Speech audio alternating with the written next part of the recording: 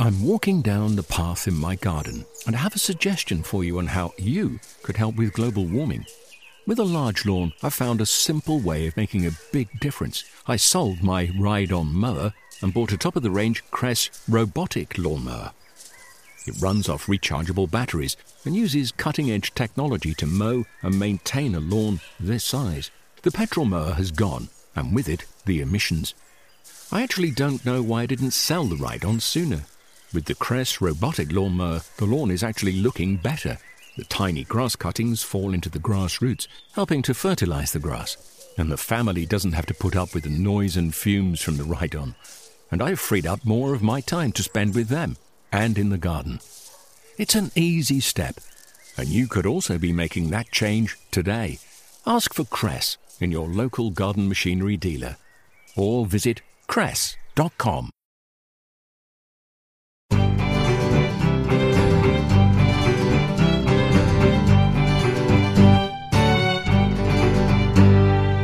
Hello and welcome back to the Royal Horticultural Society's Gardening Podcast. Good to feel that spring is almost in the air. I'm Jenny Bowden, a member of the Garden Advisory team. In these podcasts, we bring you the best of gardening knowledge, advice and discussion. They're made by people who love plants, for people who love plants. We're passionate about our entire natural environment, in gardens and beyond, and committed to protecting the plants and wildlife that are so important in our world. So, whether you're a horticultural novice or a veteran, there's something to interest everyone. Coming up later, our annual chart rundown of the top 10 pests that made gardeners' lives a misery in 2016. Can the box tree moth retain its coveted number 1 spot, or have they lost their crown to a new menace? Stay tuned to find out. We'll also have suggestions of jobs to tackle in your garden this March, and, as always, the latest news on RHS garden events across the UK. But first, question time. As an RHS member, you can put your gardening questions to our expert advice team for free, by phone, by post or email. Or visitors can talk to us in person in our gardens or at any of the RHS flower shows. And every month on this podcast, some of the advisors get together to discuss some of the queries we've received recently. Hello, I'm Lee Hunt, Principal Horticultural Advisor here at RHS Garden Wisley. Today I'm joined by a team of experts. We've got Jenny Bowden. Hello. Entomologist Hayley Jones. Hello. And advisor Becky Mealy. Hello. Tracy Jones by email. I wonder if you could suggest a small tree for a small garden, preferably with fruit, nut or attractive blossom and foliage, which could tolerate encroaching honey fungus. So not many wants here, but what about the honey fungus, Hayley? Is that a worry? Yes, so it's a bit of a big ask because especially if you know you've already got honey fungus, there's very few plants that are kind of truly resistant. We have a list on the RHS website of plants that are rarely infected with honey fungus. But, you know, it's hard to say that some definitely won't get it. So honey fungus is a fungal pathogen. It can be diagnosed by scraping away bark at the base or on the roots of a ill-looking tree. And if you scrape away some bark at the base of your tree or on some of the bigger roots, you can see the black bootstraps or the white mycelium of the fungus. It's a big problem because this fungus actually can kill a lot of plants and trees. And once you've got it in your garden, there's not really any way to eradicate it. So you do have to try and plant things that are resistant, but it's hard to say they definitely won't get it. But there are quite a few nice, pretty flowering trees that are, small and well behaved. I really like the Hoheria. That's got a beautiful little white blossom that's kind of May, June time, and it's got a bright green foliage, so it's quite a dainty little tree. Stuartia's got a really attractive bark that looks like kind of like army khaki, so you've got different shades of browny and olivey kind of colours, and it is an evergreen with a white flower that's kind of a cup shaped, but that's a very nice architecturally looking tree. There's a couple I would look at. One of them is called Telea, which is spelt with a P at the beginning. So it's Ptelea. And it's a small tree. one I would choose is Aurea. So it's yellow foliaged, and it gets to about 15 foot, and it's got white scented flowers fairly early in the year. And sometimes you get them repeating a bit later on in the year as well. And it is rarely attacked. As Hayley said, nothing is immune, but it's a very nice, underused small tree. And the other one is on our sometimes attacked list, which is Amelanchier. And I mention it because I've got several in my garden, which my garden has honey fungus quite badly. And I find that they've survived for about 10 years now, and I haven't lost one. So that's another one, which is in the rose family, which is usually very much affected. So it's a bit of so far an exception to the rule. And you've got lovely bronzy foliage in the spring. You've got white flowers in the spring, and then you've got berries following the flowers, and then you've got orange autumn colour. So we've got L. Harding from Newcastle. I have a question about my evergreen viburnum, which has been growing in my south-facing London garden for the last 17 to 18 years. Last year, the leaves became silvery brown. Is this a disease? I want to try and prevent it recurring this year. This sounds like a problem that we've really seen a lot of in the last year through the advisory service, which is thrips. This is actually glasshouse thrips, so named because they used to mainly occur under glass. But in recent years, we've seen more and more of them outside, especially in warm places like London, which has a bit of a warm microclimate. So this south-facing London garden is exactly where we'd expect to see thrips. And particularly on viburnum. We don't know why, but we see an awful lot of thrips on viburnum, particularly viburnum tinus. The way that you can recognise if you've got them is the top surface of the leaf has a kind of a silvery sheen that develops over the growing season. And if you flip it over and look on the underside, you'll see kind of brown speckles, which is actually the thrips feces. These are quite interesting looking creatures if you get a chance to look them up close, maybe under a hand lens. They're kind of narrow bodied and they have these thin wings that lie back along their body. The adults are kind of dark bodied with pale wings, and the nymphs, which are the young ones, are much paler in colour. Now, the samples we've been getting in the leaves look very much dead and brown as a result, although, as you're saying, that when you look closely, they've got a silver sheen on them. But a lot of people go, well, should I prune it or not? And when you look into those, there's usually little green shoots at the base of the leaves. So, yes, often a light prune to take off the worst and then allow those shoots to come through will completely allow it to green up again. But then, there's that issue of, can you keep them green this season? Is there anything else we can do for that? The only kind of real way of getting the population of the thrips under control is to use pesticides. If you prune out the old dead bits and start to look at the new growth in the spring, if it stays kind of green, clean and lovely, then don't worry too much. But as soon as you start to see signs of thrips, so their thras on the underside and slight discoloration on the top surface of the leaves, that would be the time to spray. These are soft-bodied insects, so they're quite susceptible to different pesticides. You can look on the RHS website page on thrips for a list of suitable products. So we have some correspondence from A. Pashi by email here. 4 years ago, I constructed a raised vegetable bed 30 centimetres deep because it's got very poor topsoil and it's on top of a limestone pavement, not so good for growing vegetables. He says, I've added garden compost to the bed each year since. However, the crops were very weak and slow growing, and I found that the soil was full of very, very fine tree roots, although the nearest tree is a mature magnolia about 5 metres away. Would it be possible to line the bed with plastic sheeting, or would this harm the drainage? So lots of things going on there, aren't there? Plastic sheet. Well, yes, if there's no holes in the plastic sheet, you're going to create a pond, and we need to try and avoid that. Roots from trees do tend to go into things like compost heaps and where the soil is very good. Hedges also next to borders, they'll seek out this fresh soil for nutrients and water, and they will grow into them quite rapidly within a season or so. And when you dig down, you'll almost dig out a block of fibrous roots.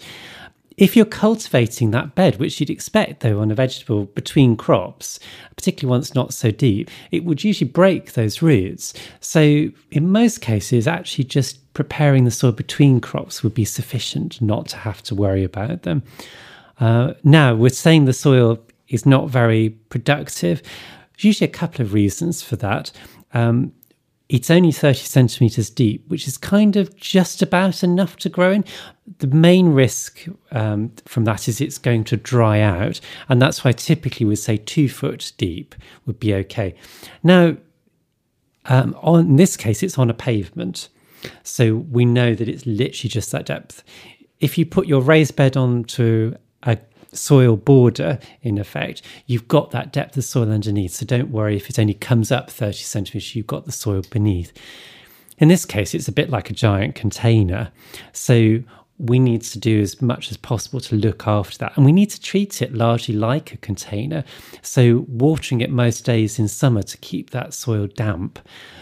Also, be a bit cautious on what you top it up with.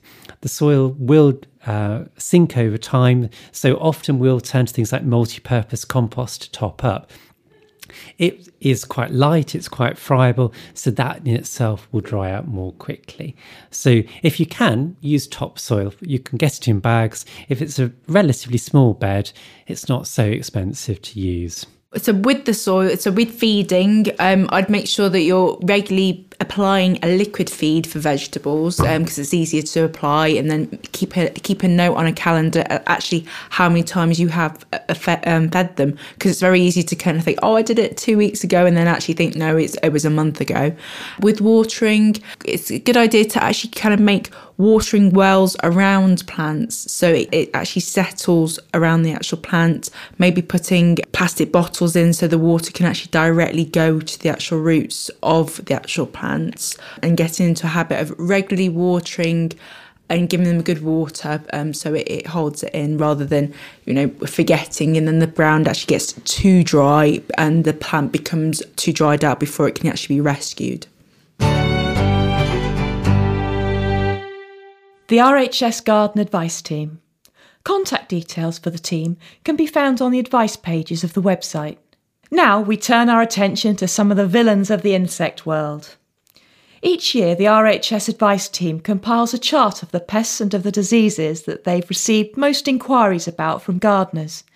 This gives a useful picture of the changing patterns of the pests and diseases affecting gardeners, and a record of the emergence and spread of new pests into the UK. The results from 2016 have just been published, so let's join entomologist Hayley Jones to find out what's been bugging most in 2016. We've just released the top 10 pest inquiries from 2016. There's a lot of familiar faces on there and a couple that are more unexpected as well. Back in the number 1 spot is slugs and snails. They were knocked off last year by the box tree moth. Prior to that, I think it had been 8 of the last 10 years they'd been number 1, and now they're back at number 1. So not very surprising there. It was quite a warm and wet year last year, so we would expect slugs and snails to do pretty well in those kinds of conditions. Some of the other pests that were bugging gardeners last year is the vine weevil, which is always a problem, where the adults can eat the foliage above ground and the larvae can eat the roots underground. They can really pose a problem for garden plants. There was also the fuchsia gall mite, which had jumped up quite a few spaces compared to the previous year, and the glasshouse thrips, which was also a bit unexpected to see so high up in the top 10. Slugs and snails, they're often at the number 1 spot, even though they've been around for years. There's tons of control methods out there, but they're still really persistent, and one of the problems that gardeners seem to constantly struggle against. And I think part of this is because there's so many control measures available, such as different barriers like copper, gravel, and things like that. And there's also slug pellets and nematodes as pesticides and biological controls. But some of the treatments that are available out there isn't much research behind them. So at the RHS, we have actually launched a scheme of research to investigate some of these controls. So hopefully over the next few years, we'll have some more definitive answers about which controlled measures will work and which won't work. Of the control measures that are out there, the ones that currently have the most evidence for working well are the slug pellets, both metaldehyde, and ferric phosphate, which is certified organic. But both of those should really be used with care and you should always follow the manufacturer's instructions. And also the nematode biocontrol. These nematodes are microscopic worms that you mix with water and water into the soil, and they infect the slugs and snails underground. For vine weevils, even though it's the adults that make the really visible damage above ground with the leaf notching, it's always the larvae that you should try and treat to keep them under control. And the best time to do this is kind of in late summer to early autumn. For plants in pots, you can remove them from the pot and get rid of as many larvae as possible by hand. And you can also use an acetamiprid drench, which is a type of pesticide that you water into the compost. The other option is a nematode treatment, which is the only thing that you could use in the open ground. And again, this is best to apply in late August, early September, when the ground is still warm enough for the nematodes to move around. So you water them into the soil and they'll seek out the vine weevil grubs and infect them. And third in our chart is the fuchsia gall mite. This featured in the top 10 last year, but it's jumped up quite a few places. This is a relatively new arrival in the UK, and it does seem to be spreading quite a lot. It's a gall mite, which are tiny arachnid-type creatures, and they form galls, so the growing tips of the fuchsia become very curled and distorted, and don't grow into beautiful flowers like you'd want. The problem with these is because they are gall mites, there's very few things that you can do to treat them. They are protected inside the plant material from anything you can apply. So what we would recommend is that you cut your plants back all the way to the ground if you think you have an infestation of this gall mite. And then in the subsequent year, hopefully it will grow back clean. But if not, you might have to destroy the plants to prevent the spread of the mite even further. Okay, so we spent quite a lot of time talking about things that we don't want in our gardens, but maybe you can also start to think about encouraging some animals into your garden, such as butterflies. Look on our website to find some pages about encouraging butterflies into the garden, where you'll find lists of plants such as buddleia and honeysuckle that will attract the butterflies in and also be lovely for you to look at. You can find out more details of the top 10 pests and diseases in previous years and advice on how to treat and prevent damage to your plants. With spring just around the corner, there are even more events and attractions for you and your whole family to enjoy at our 4 RHS gardens. Here's a taste of what's on offer in coming weeks. A spring showcase exhibition of seasonal images from the Lindley Library will be on display at RHS Garden Harlow Car in the library from the 6th of March to the 30th of April, and that's free to all visitors. A health and wellbeing weekend for a happier and healthier you will be taking place at RHS Garden Hyde Hall on the 18th and 19th of March. Again, that's free to all visitors. The 21st of March is a free Tuesday at all our RHS gardens, where everyone can visit for free to enjoy our beautiful spring displays, our cafes, gift shops and plant centres. Why not make a date in your diary now to visit an RHS garden near you? The Wisley Spring Fair will take place on the 24th to the 26th of March at RHS Garden Wisley, giving visitors access to many specialist nurseries with their inspirational displays of quality plants, and nursery owners will be on hand to help you with your plant selection. Full details of all events and many more are on our RHS website. Go to rhs.org.uk/event search. And of course, a visit to one of the 4 RHS gardens is a day out in itself, especially at this time of year when the garden is bursting into life. Here at Wisley, things like ornamental cherries are looking absolutely fantastic. Camellias just beginning to come into their own. For me, the mimosas are absolutely a herald of spring. I love that Mediterranean touch.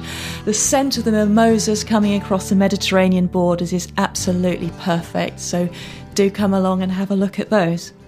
The garden teams work hard to keep beds and borders looking fantastic and the plants performing at their best throughout the year. Let's go outside and hear about some of the key jobs they're tackling right now. Hello, I'm Gemma, the formal team leader.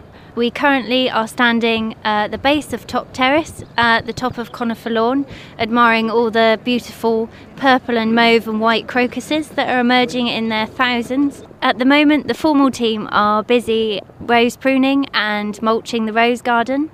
This is a great time of year to, in your own garden, clear your beds, prune your roses, and put some food down, like a slow release fertiliser around the base of your roses, and then cover it with mulch. And this will really set them up for the rest of the growing season. We're also working on jobs such as cleaning all of our water features.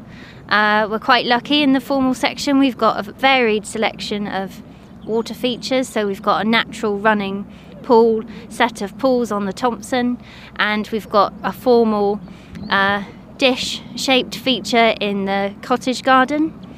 It's good to give them an annual clean. In your own garden, if you've got smaller water features, it's good to give them a good clean, get rid of any leaves that have fallen in them over autumn, and make sure they're all running properly. In terms of other cleaning, we're also focusing on our paths. So paths can often get slippery over winter with moss and liverwort and fallen leaves on them. They can go a bit green, so we're giving them a nice spring clean. We use a path cleaning machine with just a small amount of water. In your own garden, you can use path cleaning brushes, or you can use a power washer. They're really effective. You don't need to use chemicals or anything, other products. Water works really well. It's a really satisfying job, and a nice clean path really shows off the plants as well. In the mixed borders at Wisley and in the cottage garden, we unfortunately have some bindweed. So at this time of year, we're lifting all the plants, cleaning off the roots, and digging out as many bindweed roots as we can find. So we dig a trench and work on that area, removing roots, and then fill it up again and keep moving on. So it's a good time to do this before the plants start growing. You can lift perennial plants and some small shrubs, clean off the roots, and then replant them. This is a really good way of managing bindweed if it happens to be a problem in your garden. We're also finishing off pruning our wisterias. We've got some lovely standard wisterias around the canal area and up through the Thompson. So they were pruned in summer back to 6 buds, and then at this time of year, in sort of late winter, early spring, they need to be pruned back to 3 buds. And this combination of double pruning will encourage lots of lovely flowers later on in the summer. We're also doing a bit of planting, so if the weather permits and it's not too frosty and the ground's not frozen, we're getting some plants in. So we're looking at getting new shrubs planted. We're also planting some herbaceous perennials, just getting ready for early summer. As always, you can find more information about most gardening topics on the advice pages of our website, plus informative photos, plant guides and video guides to key seasonal jobs. Well, that's all we have time for in this edition. We'll be back in a fortnight. For now, from me, Jenny Bowden, and all here at Wisley, goodbye.